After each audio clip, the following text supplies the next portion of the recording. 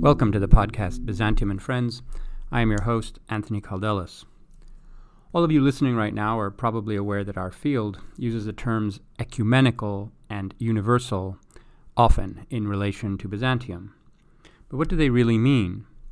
These terms are never defined precisely enough to make them analytically useful. They convey some vague approbation of Byzantine culture in terms that are supposed to resonate with modern audiences. And this raises another problem.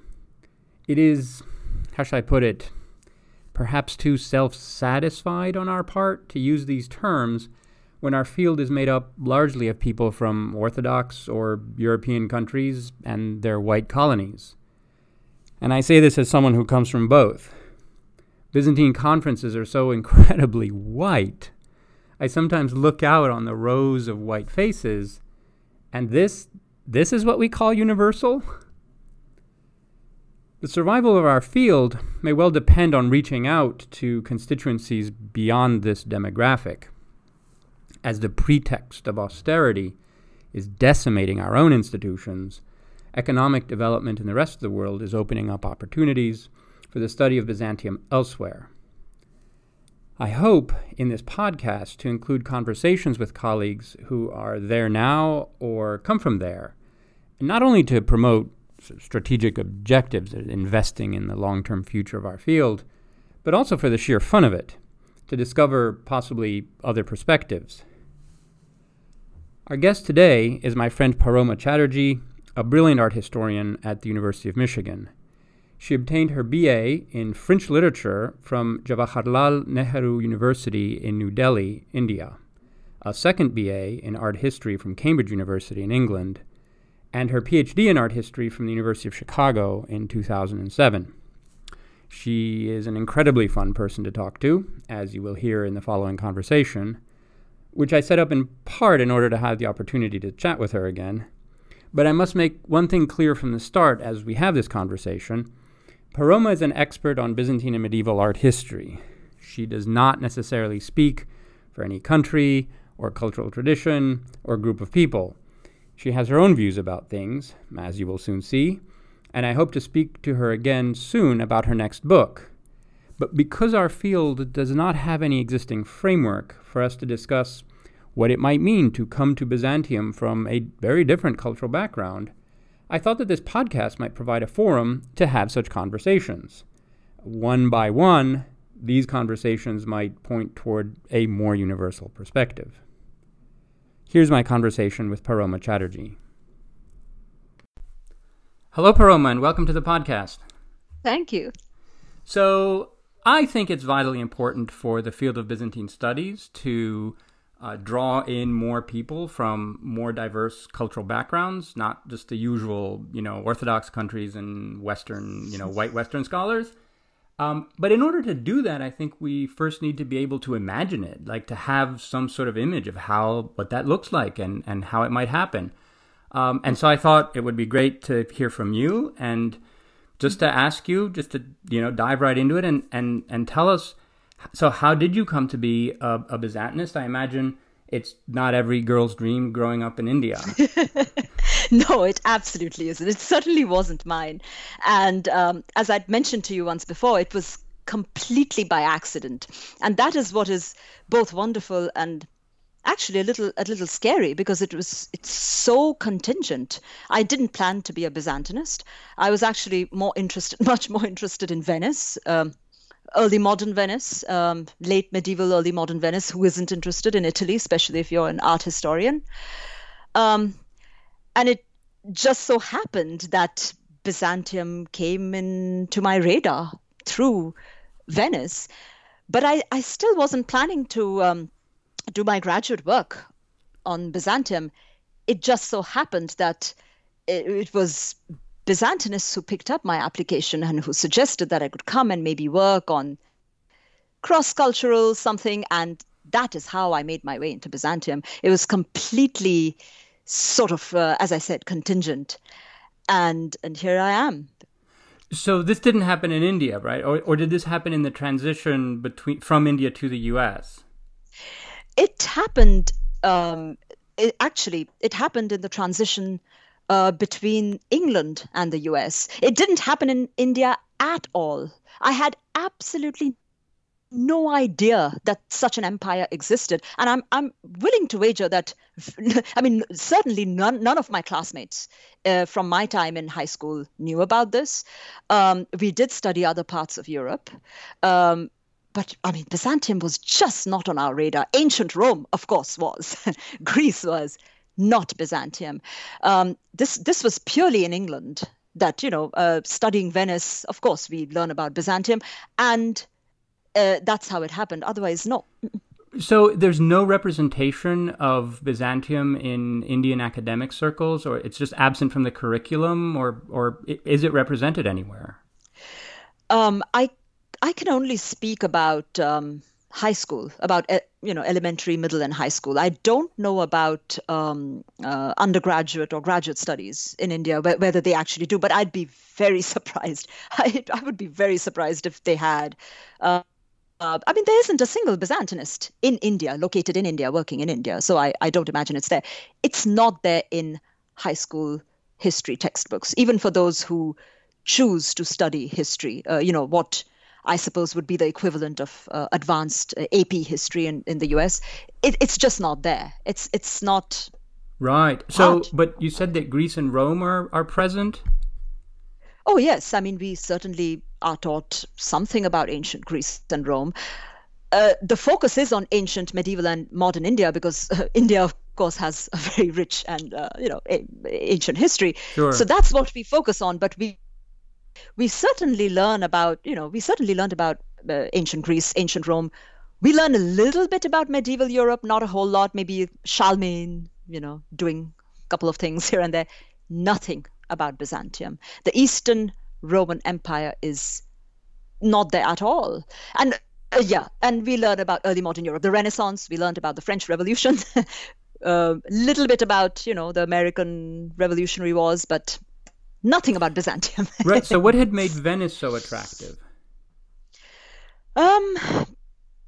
Well, I think for speaking as someone from India, going to England, I mean, it was the Renaissance, especially for someone who was going to study art history. The Renaissance was in our discipline one of the strongest the sort of disciplinary fields, but also, of course, a period that is considered and certainly is very rich in art. So it's Rome, and Venice was lagging behind disciplinarily, but it really made a big entry around the time that I went to do my studies, and that's what made it really attractive. So Rome, Venice, Florence are the main attractions, I think, for a lot of people looking at the Renaissance. And so the Renaissance is understood as a prestige field in India in that sense. Yeah. Okay. Oh yeah, and it's also known. Most educated Indians know about this supposed efflorescence, which is the Renaissance, and it makes sense to them. Of course, you would study Italy, and if you're doing art, of course you would study Italy or France. Why would you study this weird thing, called Byzantium that we've never heard of? That's right. That's interesting because so my understanding of the development of Byzantine art history in Europe is that it developed in the late 19th and 20th centuries in part as a kind of reaction to the tyranny of the Renaissance ideal and Renaissance forms, right? Right. But I imagine that in India, there would be no reason to have that kind of alternative. There are probably a lot of local alternatives that can play that role, right? Absolutely. But we should also remember that art history as a discipline was non-existent when I was studying as an undergraduate. When I was studying in India in school, it was not there at all. And even today, that field is it's very rare. We have art historians in India, but this is not a field people, one, know about, and two, even want to get into. So we are talking about two things. We are talking one about Byzantium, which is even today pretty unknown. It's just not, considered. And two, the field of art history. It's just not. I see. It's just not there. I mean, most people had no clue what I was going to do when I said I'm going to go and study this thing called art history. I myself didn't quite know what I was getting into when I went to England to study it. That's where I first studied art history, in England, not in India. Right. So coming with the background that you had, and in this trajectory where you're gradually approaching Byzantium via the Renaissance, via Venice. Yeah. And now that you've established yourself as a not only Byzantine but also Western art historian, I mean, you do both. We can talk about that later. Is there, from this perspective, do you see any kind of major blind spots in the field of Byzantine studies that the rest of us can't see? Like, would you wear a T-shirt that says "I see X everywhere" and nobody else is seeing this, right? Right? Yeah, well, possibly. I think this is where it intersects with my training also at the University of Chicago, which is a little bit of not an outlier, but I would say we treat art history, we treated it a little differently from what our contemporaries were doing in some of the other schools, let's say. And in some ways, we were trained to look out for blind spots. So it's not just as an Indian, but it was also the training at Chicago. So I see a lot of these things intersecting here, right? Byzantium art history in Chicago. And certainly one major blind spot, I don't know whether actually it should be called a blind spot. Rather, it is possibly the non-blind spot. The one thing is, of course, this huge, this overwhelming emphasis on orthodoxy, on Christianity, on this insistence on seeing this, 1,000-year empire as being almost nothing but orthodox. And surely that, I mean, sure, officially they may be orthodox, whatever, but it's clear that's not the only narrative that we have. And the material culture actually tells you that's not the only thing that there is, clearly. So that is one very striking thing, I think. And I don't think it's just for me as an Indian. I think it would be for a lot of art historians who are not dealing with Byzantium. I think people in other subfields would also have this question about, well, do you have nothing but just religious art, right? Sure. See, if you grow up certainly in Greece, but probably in most Western countries, before you even get to the academic study of this culture, you've already internalized this distinction between pagan and Christian. Yeah. And it can be political, it can be very personal, and people get very passionate about this. Some people can find it very threatening, especially if issues of identity are tied up with this medieval empire, and that dichotomy, I think, is sort of very politicized in the field, and is sort of a rigid paradigm sometimes of seeing things either in one way or the other. Yeah, and that Byzantium is this post-pagan, very Christian, and so we have to police that sort of distinction. But I imagine that you never had a stake, right, in this distinction, right? It was just not part of either national narrative or religious background or anything, right? No. You're absolutely right. I don't really have that sort of stake in it at all, in any way. But it's also tied up with this whole thing, which you have tackled head on, about this idea of Byzantium being this one autocratic, empire where the emperor has absolute power, which I mean, you've kind of overturned with the Byzantine Republic. I think these are the deeply entrenched narratives that we've sort of gone along with, and art historians have gone along with some of the historical narratives, because we'll follow what the historians say, and we'll see how our materials fall into those particular narratives. already established by historians. And I think that's a bit of a problem. They don't always have to coincide. They don't always have to justify each other. You can actually have one kind of narrative historically, and the material culture can be doing something that reflects it, but in a very different way, in many different ways. The whole Christian thing is one very, common view that we have, and we still have it everywhere.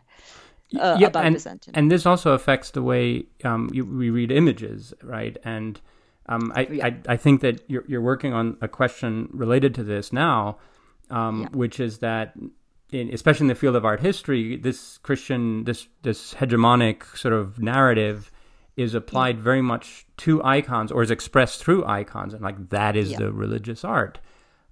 Whereas in fact, if you were to visit any Byzantine city, you would probably see a lot more kinds of art than just Christian icons.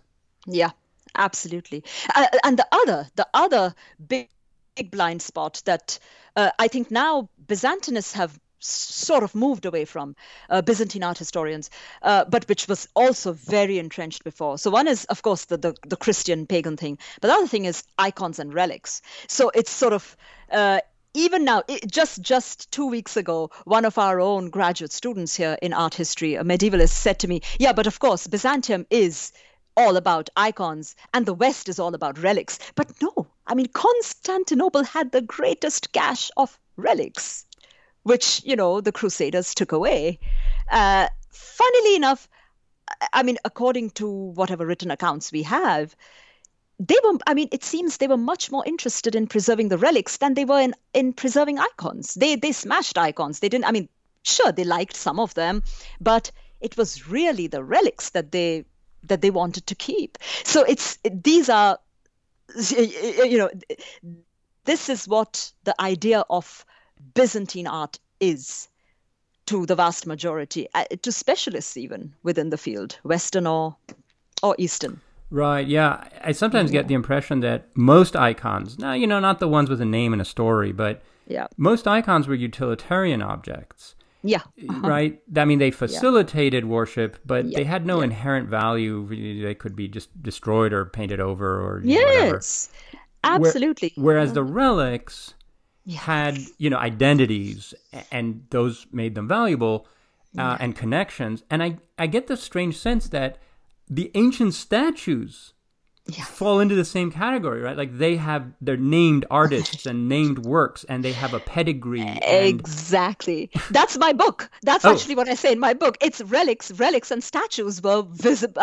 The statues were certainly visible in Constantinople, and they had the sort of pedigree which actually a lot of icons did not develop till very late. So icons meaning the religious icons. So yes, you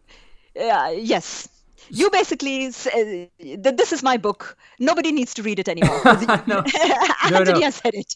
We will definitely talk about your book when it comes out. But I obviously I haven't read any of it, but I sometimes think, we talk about value, and now that I'm an administrator, right?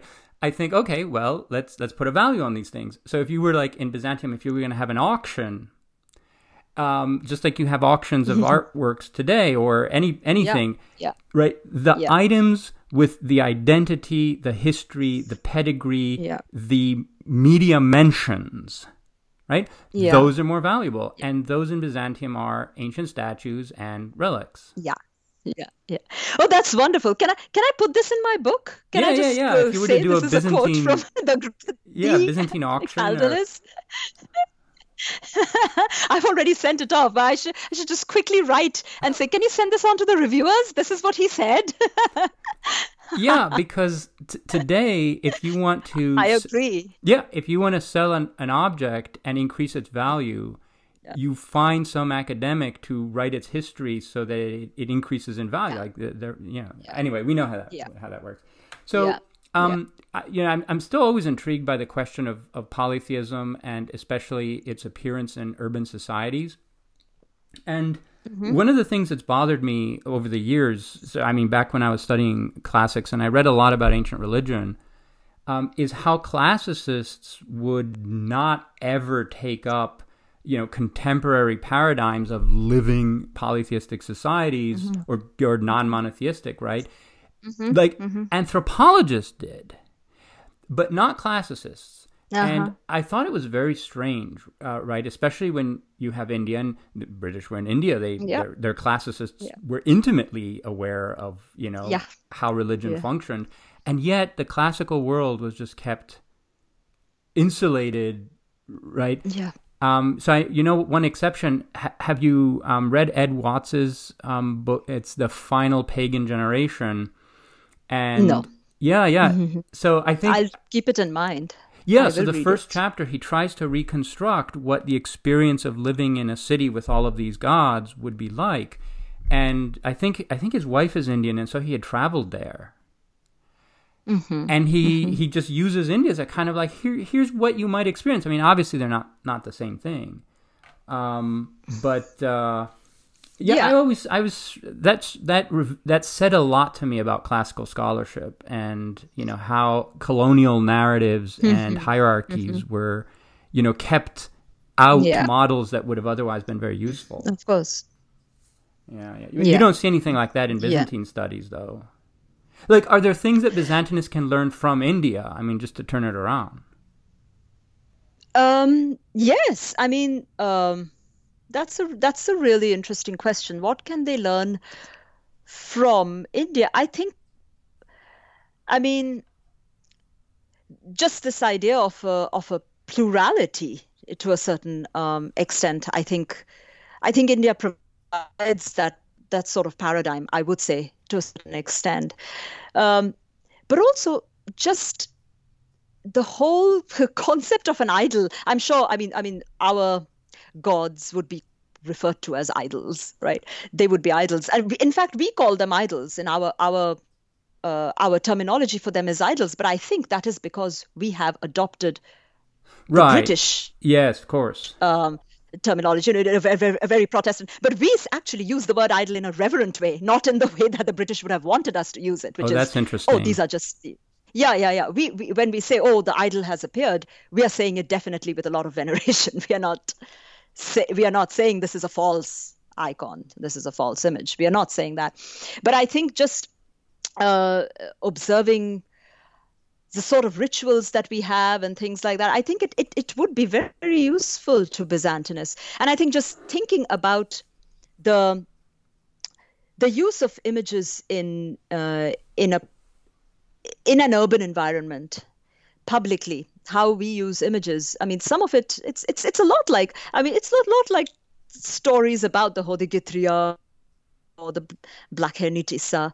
I mean, there's certainly parallels, I'm sure, but I'm sure you'd find those anywhere, not just in India. But I'm trying to think of something specifically about India that might help. Well, I was struck by your I'd have to think about that a little. I was struck by your use of the term plurality, and I'm wondering if that might be a useful model to get out of maybe some of the dead ends that Byzantinists sometimes get themselves into. And so correct me if this is completely off target, but I have the impression that Hinduism is how to put this, a rather kind of disorganized religious field, right? Like it's not strictly hierarchical where everything has a defined place, and that there are like different kinds of rules operating in different parts of the system that are not always interconnected.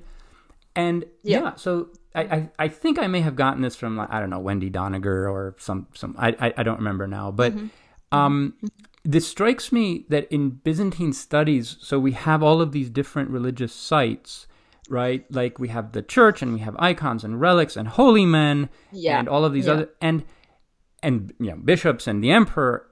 And Byzantinists are always like jumping to systematize, like to put them all into some kind of ranking. Yes. Right? That's another. We believe it was an intensely hierarchical society, and we want to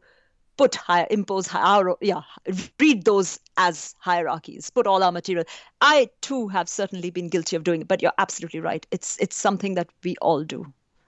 We just want them to be slotted into ranks. To be slotted, and also they're seen as being in tension, right? Like that Yeah. holy men and bishops are competing sites of religious authority, and icons are shoving out bishops, and relics are... But like, can all of these things just be operating in just different parts of life, you know?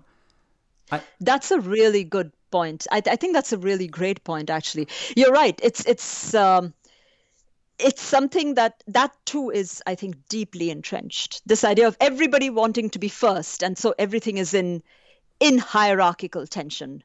Do icons displace emperors? Was that why there was even iconoclasm, as you know? I mean, this whole thing that this one strand, which I completely agree. About Hinduism, I'm not a scholar of Hinduism, but I am a Hindu, semi-practicing Hindu, one could say. While we were talking, I actually thought of one example, not from any scholarly study of Hinduism, but from my lived experience in India, that I think could have some insights for Byzantinists. So I'm sure you know that there's a history of very strained relations between Hindus and Muslims in India, right? There's frequent riots, and even now it's something that is used also politically for votes to polarize these groups. So those are seen as very strong. In certain cases, those are strong, entrenched identities. Hindu, Muslim, and ne'er the twain can meet, and that's fine. Now, I have known. I go back to India every single year. I'm still very Indian. I have known a lot of very very devout Muslims, but one thing that struck me as I was growing older was these staunch devout Muslims who would read the Quran. You know, they would go for Friday prayers and so on. Whenever they would buy a new car, they would actually break a coconut over the car. That is completely Hindu. There's nowhere in Islam will you find this breaking of coconut and putting a garland around the car. It's completely Hindu. And it's a thing that we have a lot of people who drivers. They will do it, and a lot of our Muslim drivers, I mean, they will refuse to actually get in the car to drive it until the coconut has been broken and the garland been placed and some Sanskrit chants have been chanted over it. Sanskrit, not Quranic chants, Sanskrit chants. But they're still they would balk to be called semi-Hindus. They would say absolutely not. We are 150% Muslim. But this is just natural to them to have this ritual done.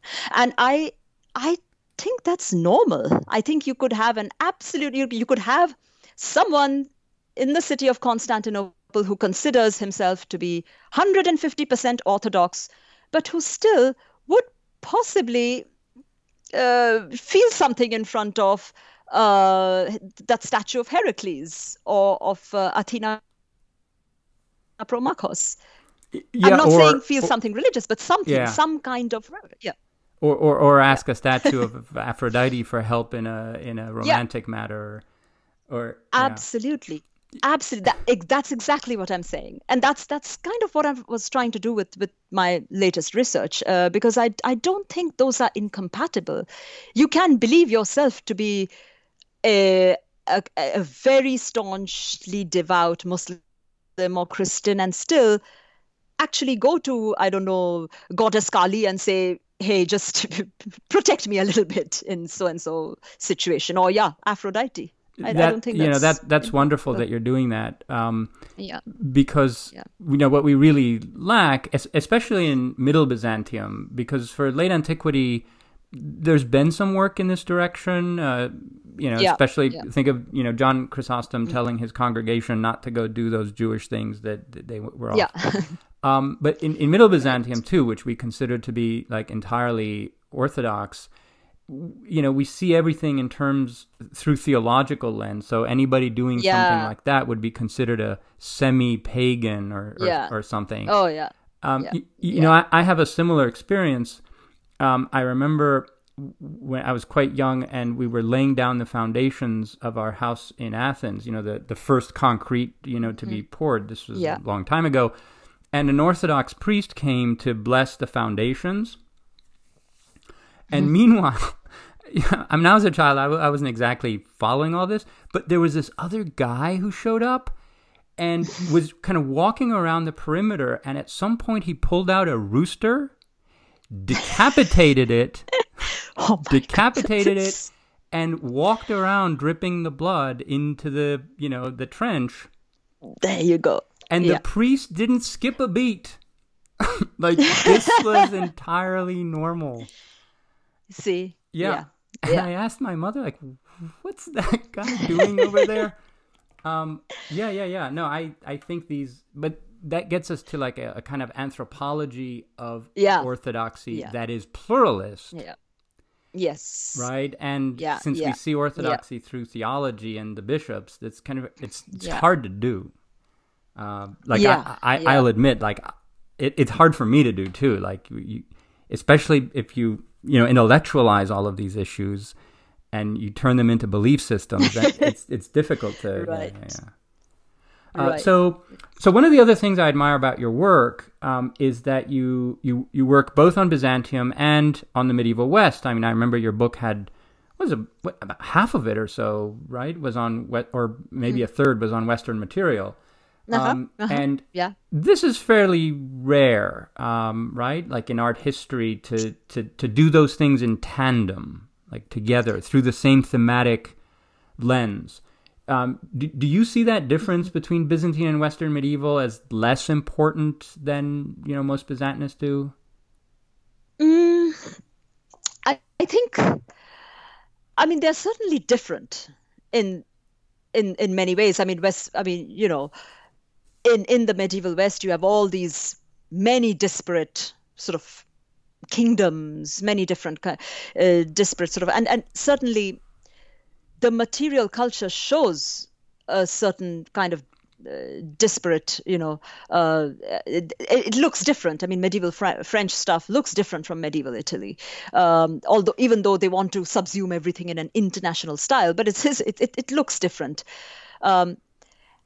And that's where we come to this thing about Byzantium, the perception that everything looks uniform, or at least looks relatively uniform over a much longer period of time, which, to be honest, it does kind of look relatively uniform compared to the West. So I think there is a real difference, which is very productive. But there are certain things there are certain issues that they're all thinking about around the same time. I mean, the West is as concerned about idolatry, or as much or as little concerned about idolatry as the East. Both sides are concerned about, stuff to do with the Eucharist, how to depict the Eucharist, things like that. So it's a fruitful conversation. And there are moments where I think there are many more similarities than differences. And that's also interesting.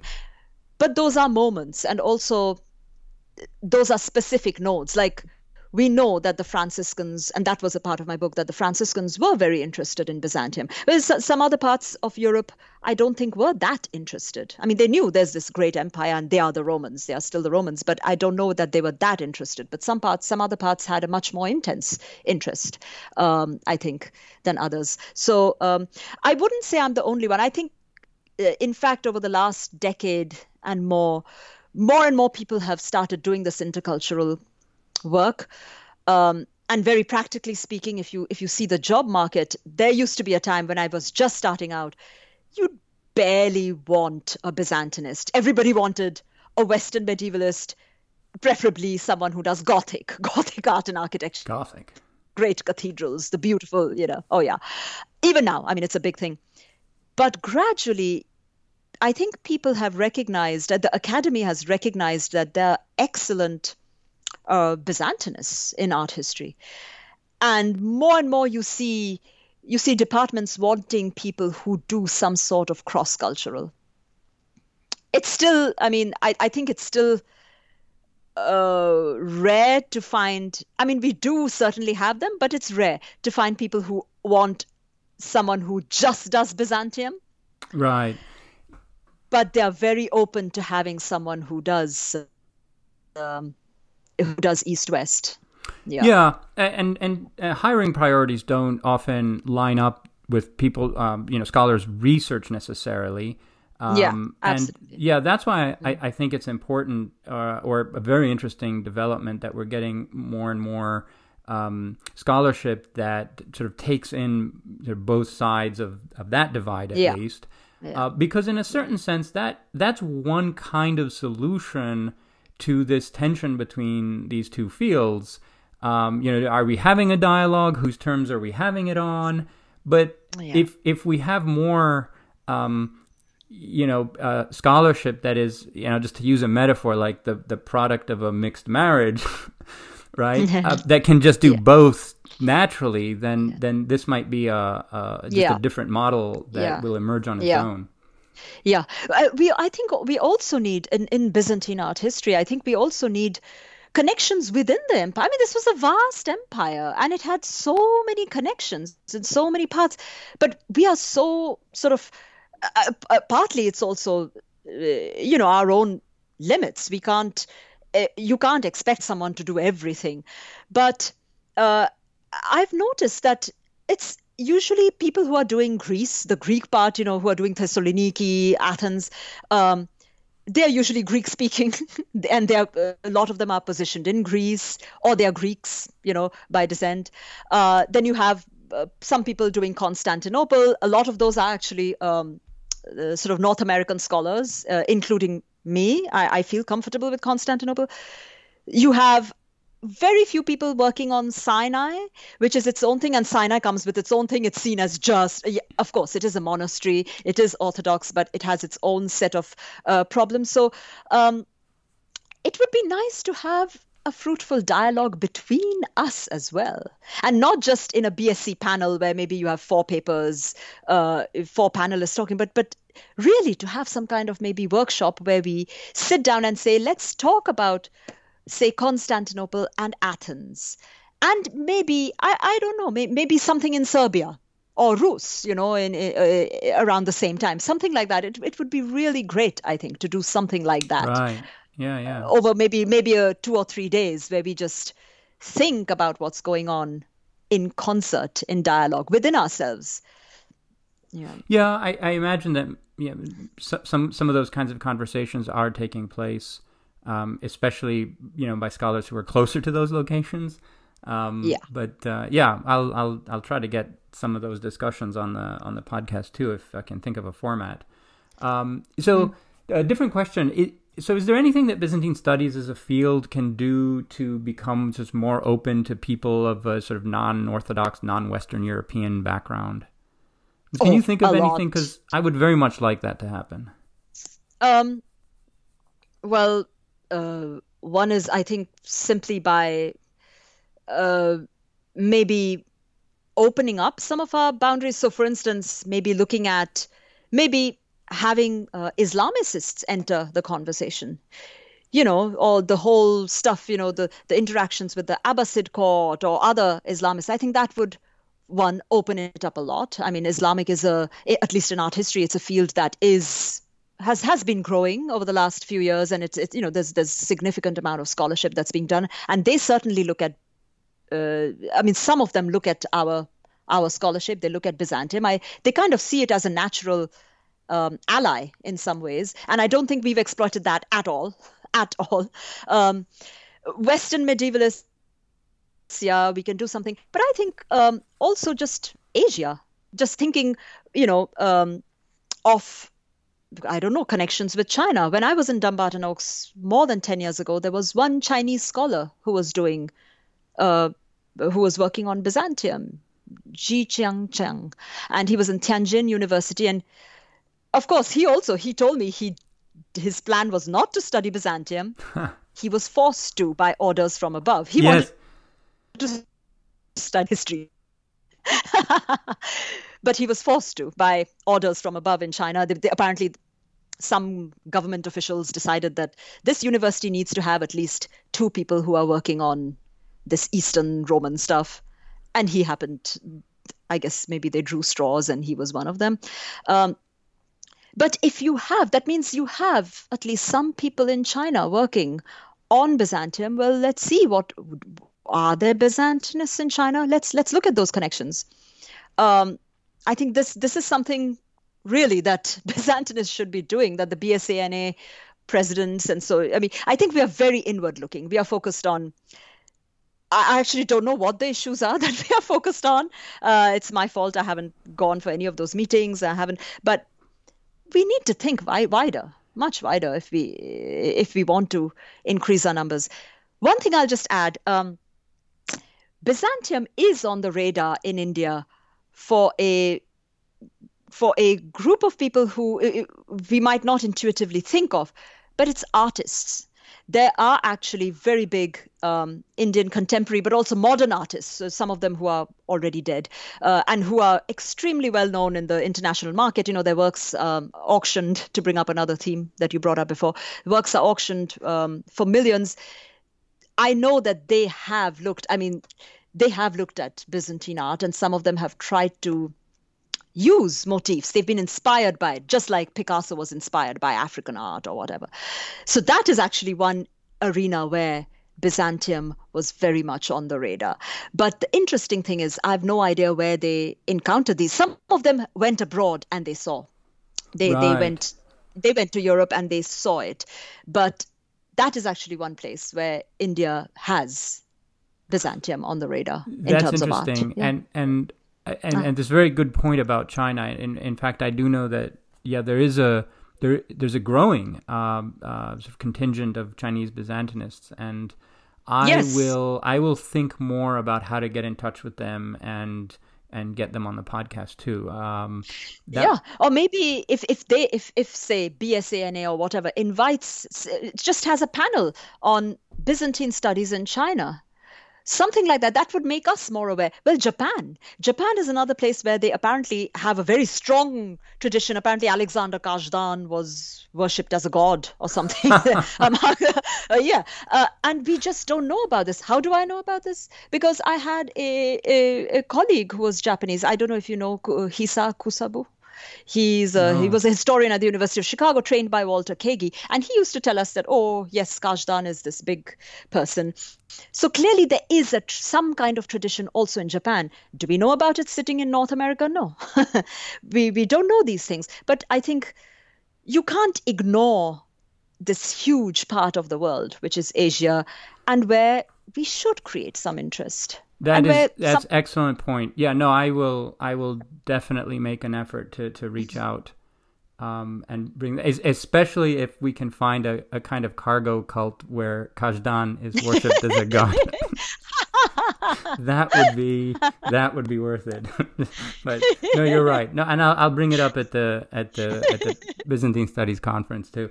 Can you give us just a sneak peek of your next book? I mean, we mentioned it a little bit earlier, but do you just want to say what it's about? Because I'll definitely have you on again when it comes out. Oh, thank you. Well, as we said, as you already guessed, you know, in one sentence, my new book says, let's look at all those pre- and non-Christian statues that stood in Constantinople and realize that they were actually possibly more visible, more numerous, and sometimes, in certain cases, perhaps more important than the religious stuff, the icons of Christ and the Theotokos and the saints. Right. In a nutshell, that's what the book is. There's definitely a lot to explore there. It's just thinking about what one would see in the street walking to Hagia Sophia, right? Right. Yeah. Exactly. Okay, so a closing question that I ask of all of my guests. Can you recommend 2 books that are not necessarily about Byzantium, but that you would recommend to our listeners as just good to think with? Good to think with. Well, there's this one great, it's a classic his book. It's not Byzantium, but I think I'm rereading it after a couple of decades, and it's as fresh and as beautifully written as ever. It's called Leonardo's Incessant Last Supper. So it's about the Last Supper of Leonardo da Vinci by Leo Steinberg, and it's a classic. It's an art history classic. It's really good. And actually, the other thing that I would recommend is it's quite what should I say?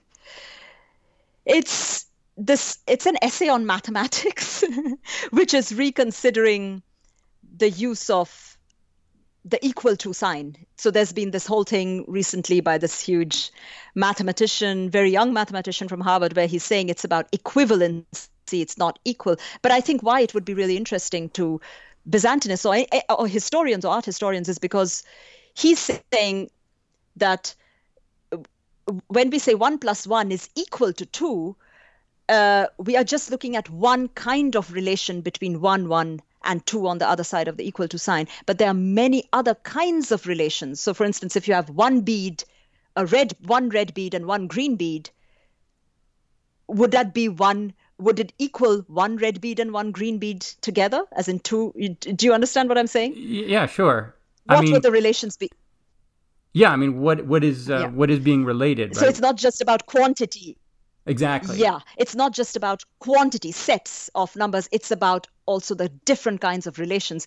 And to me, that's very much what we do, I think. I think that's what the humanities and the social sciences do, thinking about different kinds of relations, right? So is Byzantium equal to orthodoxy, or is it equivalent to orthodoxy? Is there a difference? And what kind of relations does orthodoxy equal only praying, performing proskynesis in front of an icon of Christ? Or can it actually include someone performing proskynesis and also stopping in front of the statue of Aphrodite to ask for help with a romantic affair? I mean, right. No, that's interesting. So the idea is that posited equations occlude all kinds of metrics of relationality that are qualitative. Exactly. Right. Exactly. You're really good at summing up things in one sentence. Yeah, but I put it in a way that most people wouldn't understand. Now I have to translate it into English. Wait, what did you call that essay? It's actually an essay in the magazine Quanta, but I don't remember the name of the essay. But you can just look up.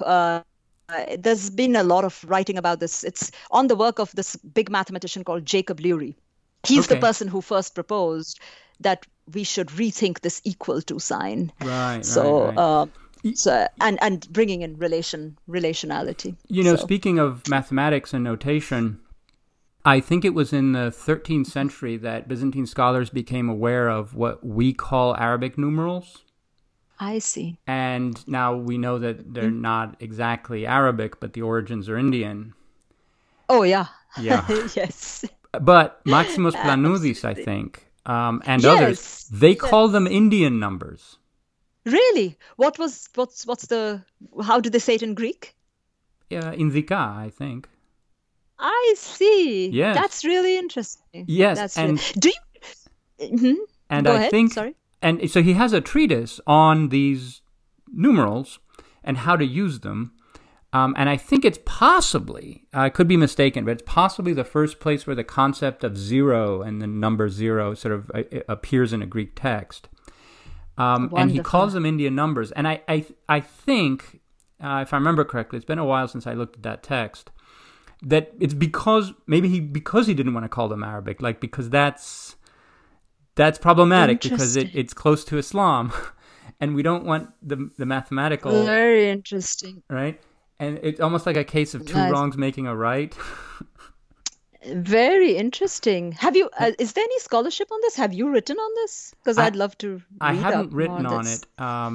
No, but I'll tell you later where to find it. I mean, I made a list of Byzantine texts translated from other languages, and And I put that on my academia page, and anyone can find it. It's just called a survey of Byzantine translations.